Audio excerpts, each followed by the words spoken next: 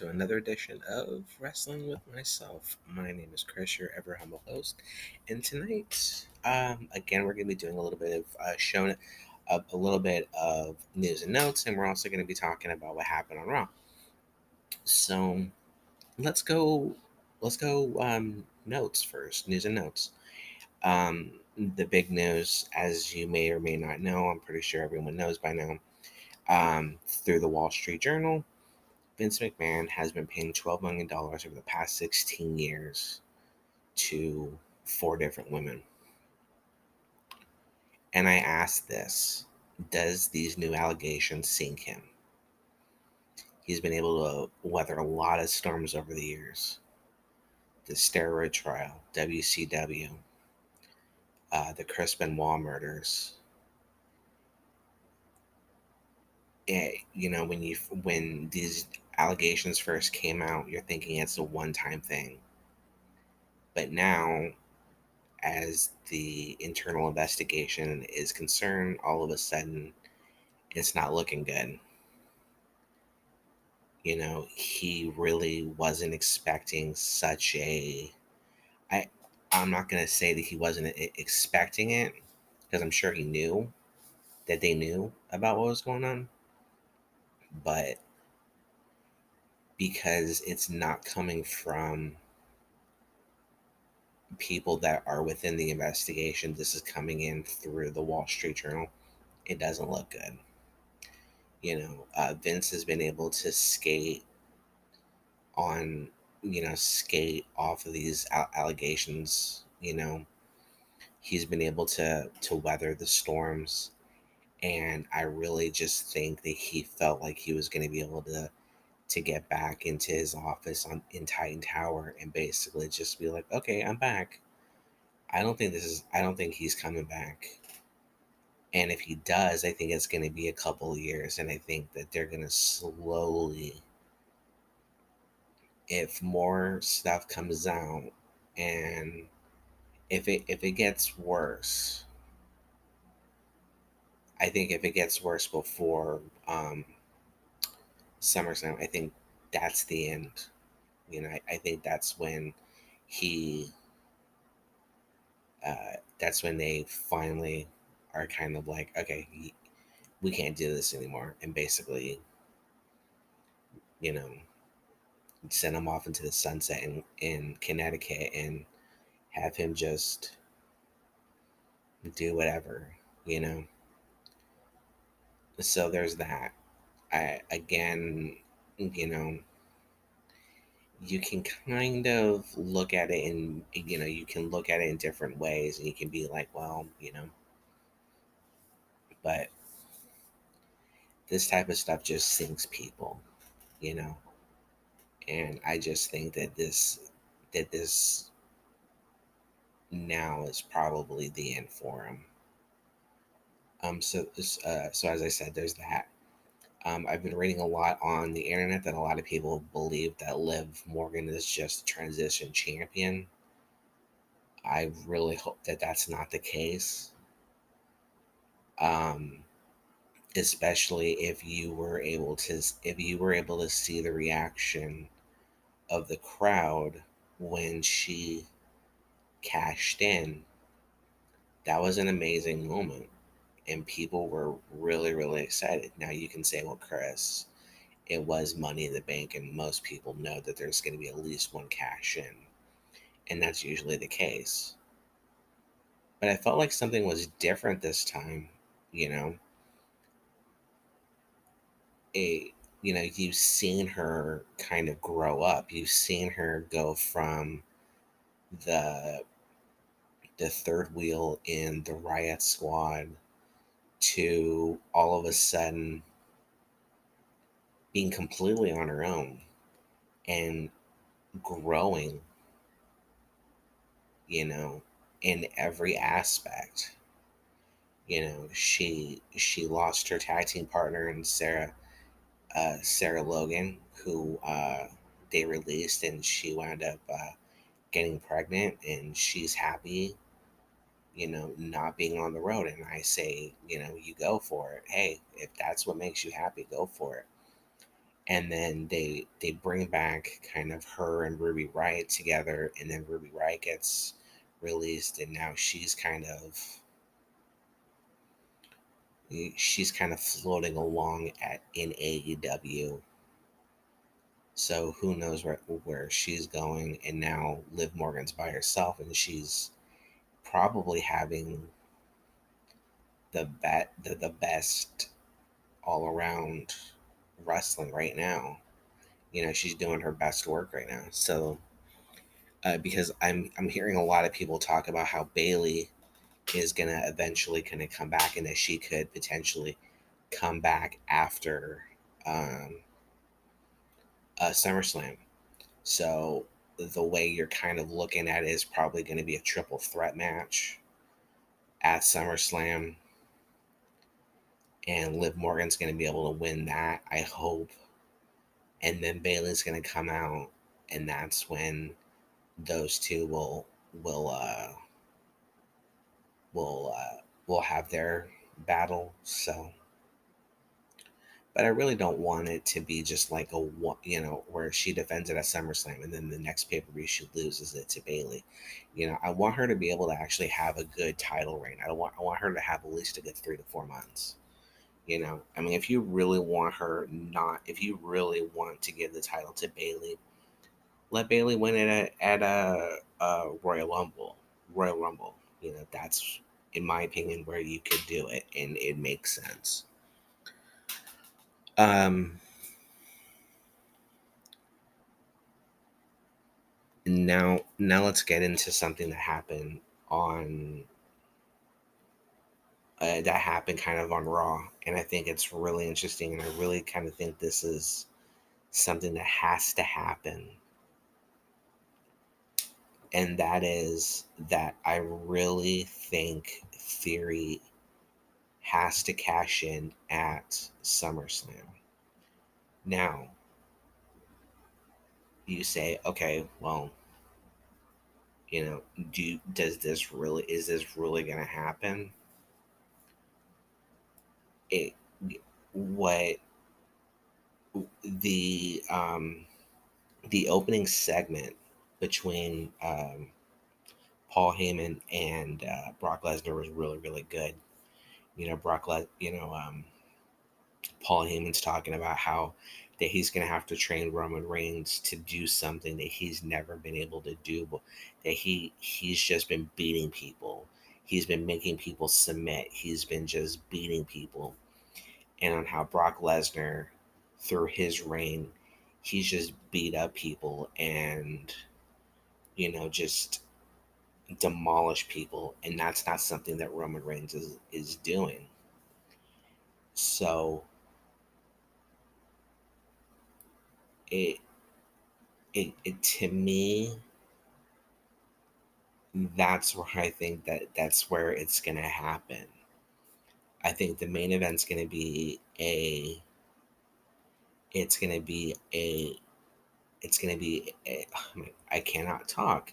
It's gonna be an amazing last man standing, and I think, in my opinion, you're gonna get that great moment of Brock Lesnar finally beating Roman. He's holding on to both titles, and then just as everyone's celebrating, all of a sudden, Theory's music's gonna come out, and he's gonna do exactly what he said he's gonna do. He's not gonna run down to the. He's not gonna run down. He's gonna walk, hand in the briefcase, and then he's just going to put his foot on Brock Lesnar, because more than likely the Usos will probably interfere and probably kick him, do a super kick on Lesnar, and then Theory is going to cash in, win the title, and that's how SummerSlam's going to end. Do I want to put money on it? Fuck no, because who the hell knows what's going to happen, you know? They could do any number of things. This is WWE. This is still Vince McMahon's baby. Who knows? But it just seems like the best way to get those titles off of Roman is to have him take lo- finally lose both titles, and then let him rest and let him kind of rest for a couple of months. Make sure that no one really everyone's going to still remember him. What I'm saying is that people are going to he's out of sight, out of mind, so no one's going to really remember, and then all of a sudden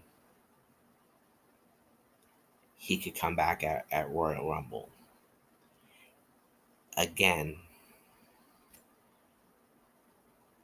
If he were to lose the titles, I think it's step one on how you can make um, Roman Reigns versus Rock work, and it makes it a little bit more compelling, because then you can kind of look at it and say, okay, well, there's no title on the line, so it's a little bit more of it, it's not a foregone conclusion. You know what I'm saying?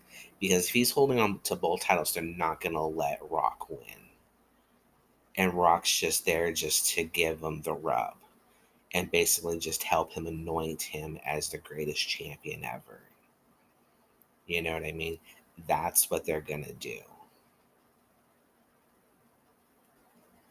But I just don't think that's where they're gonna go. To me, that's where you can go and you can kind of do it that way, and people are just going to be like, okay, well, that makes sense. Do it that way, and really just kind of like, you know and then just have him come back to Royal Rumble. He could lose, and then you can see him, and he's just kind of like, he doesn't know what to do, and then all of a sudden,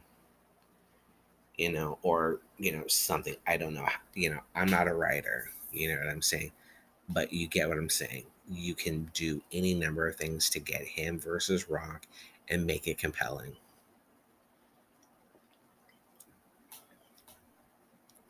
But like I said, you know I know I kept saying I don't think it's going to happen. But if it were to happen, that's the way to do it. So let's talk about Raw. I really like the opening segment. I really like the fact that Theory is basically just coming out and basically saying, hey, and basically kind of like, you know, imploring Paul Heyman to basically say, like, hey, he doesn't care about anybody. This is what happened at Elimination Chamber, and see what happened to me. He F5'd me off the top of a pod. He has no he doesn't care about the welfare of other people, and you should be worried about Roman. I really like that. I question why Tommaso Ciampa is tag team partners with The Miz. I He deserves so much better, in my opinion. But you know, it is what it is. Uh, I don't like the fact that they're more than likely going to put a triple threat match for the Rollins title, because Becky has demanded that she gets a title shot.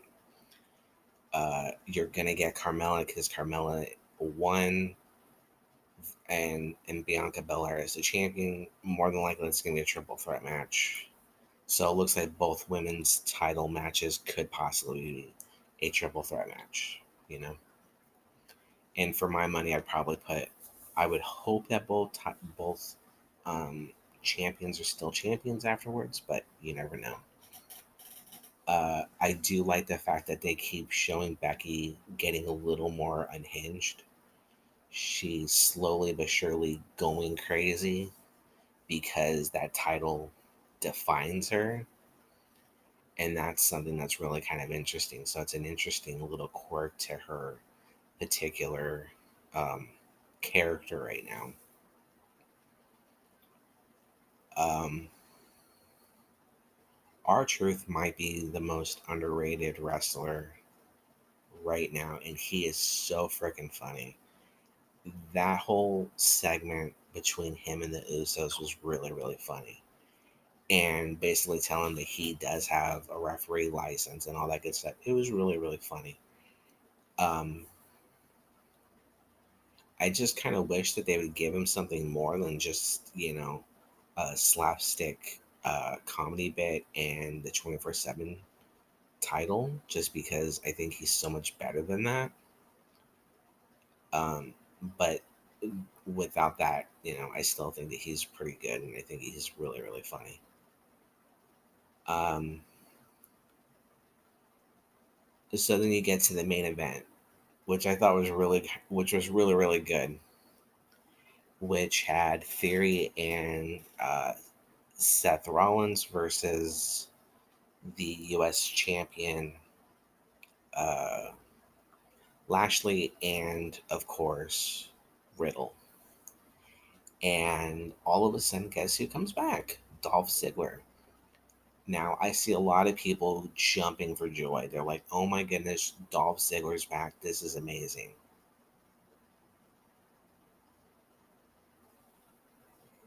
He might be, in my opinion, he more than likely is one of the, the greatest what ifs, in my opinion,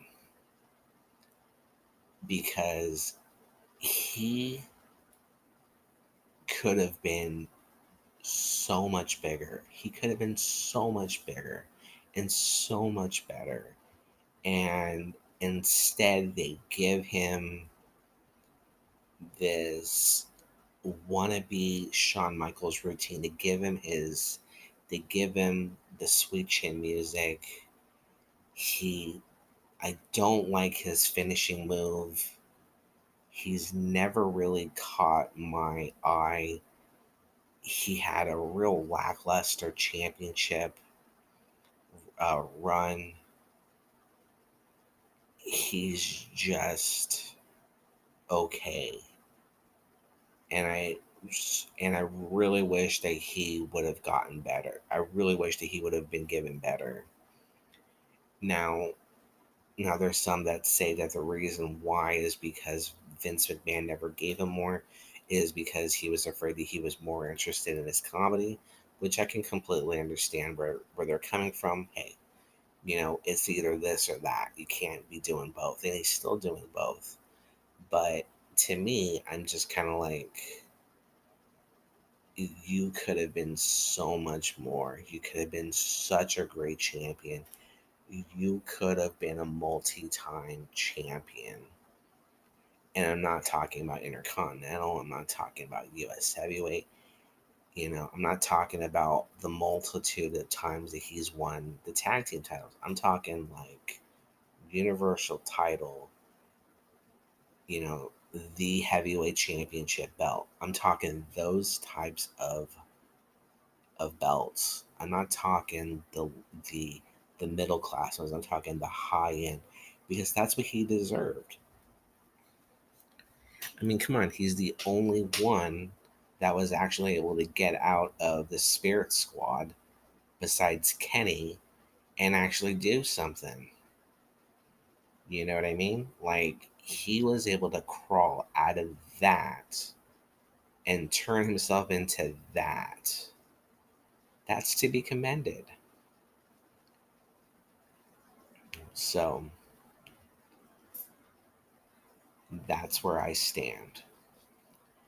Um, I think I think that there's going to be more stuff coming. I think I'm looking forward to more of the build up between McAfee versus Happy Corbin.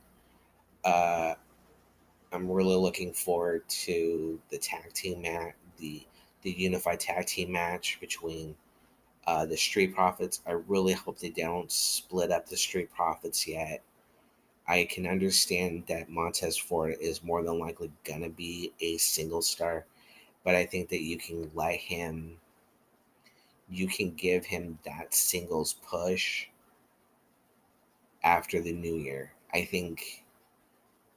I know I kept saying before that the New Day have to be the ones that defeat the Usos, but I would not be pissed if the Street Profits were to do it, because I think that they're a worthy successor, and they'd be really good at it. You know, uh, it's going to be interesting because you don't really know what's going to happen. The Intercontinental title is still, you know, where it is. Who knows? Um, we know that Theory's gonna get his rematch with Lashley. More than likely, Lashley's gonna win. I think Lashley's gonna win, and that's how they're gonna do it, so that you don't think that Theory's gonna come out, because Theory's just gonna get his butt kicked at the very beginning of the pay per view, and then everyone's gonna be like, "Yeah, there's no chance he's coming back," and then at the very end, boom, just like at WrestleMania 31 when Seth Rollins lost to Randy Orton, and no one saw him come out and provide the heist of the century. That's exactly what's gonna happen. At least in my opinion. At least in my opinion. Hopefully that's what happens, but who knows? Um I really hope that the ticket sales go better for Clash at the Castle, for Drew McIntyre's sake. Um, you're kind of heading down this really weird road now for for these next couple of pay-per-views, because after this I believe is the Clash at the Castle, which is going to be across the pond, and then I believe I saw something about October or November is when the next um, pay-per-view in Saudi Arabia is going to be. As you know, count me out on that one. I do not want a love letter to Saudi Arabia. No, thank you. No offense, but no. But again, you just have to really kind of see what they're gonna do, because that's really what's gonna happen. You know, you can kind of tell that Vince is still there, because you can still see his imprint on it. But it's going to be interesting after SummerSlam, because, as many people know that have heard, it's something that that they just don't do. They don't write too many weeks out. Oh, I wanted to talk about one other thing. On Sundays, A&E and WWE, they have a partnership. They've been doing A&E biography. If you caught it last week, it was the first episode was on The Undertaker, but they also came out with a new series called WWE Rivals. And the very first episode was about Shawn Michaels versus Bret Hart. And I have to say, it was a really, really good documentary style show. And what I really, really liked was the fact that they had kind of a couple of former wrestlers, and Freddie Prinze Jr., who you may or may not know was a WWE writer at one particular point in time. I think he only lasted like 1 or 2 months before he quit, because he just couldn't work for Vince McMahon. But it's really, really good. I really enjoyed it. I like the behind the scenes stuff that they showed. They showed kind of the two of them making up, kind of talking it out. I really, really enjoyed that. all in all, a really great series. I'm looking forward to next week's episode. It's Undertaker versus Kane. It looks like there's also going to be a John Cena Edge episode. Rey Mysterio versus Eddie Guerrero, which is going to be a really, really good one. But it looked real. They showed some commercials for it. It looked really good. I watched that episode. I was completely enthralled with it. So if you have cable or you stream, go ahead and look it up on A&E. It's called A&E Biography, and it's also A&E Rivals. I believe the next autobiography is going to be on Bill Goldberg. So you have that. It looks like that's going to be it for me tonight. Next week, we will be doing more news and notes. We'll be talking more and more about the build up for SummerSlam. We'll be talking about any and all things Vince McMahon, um, and we'll just go from there. All right. I will talk to you all later. See you next week. Bye.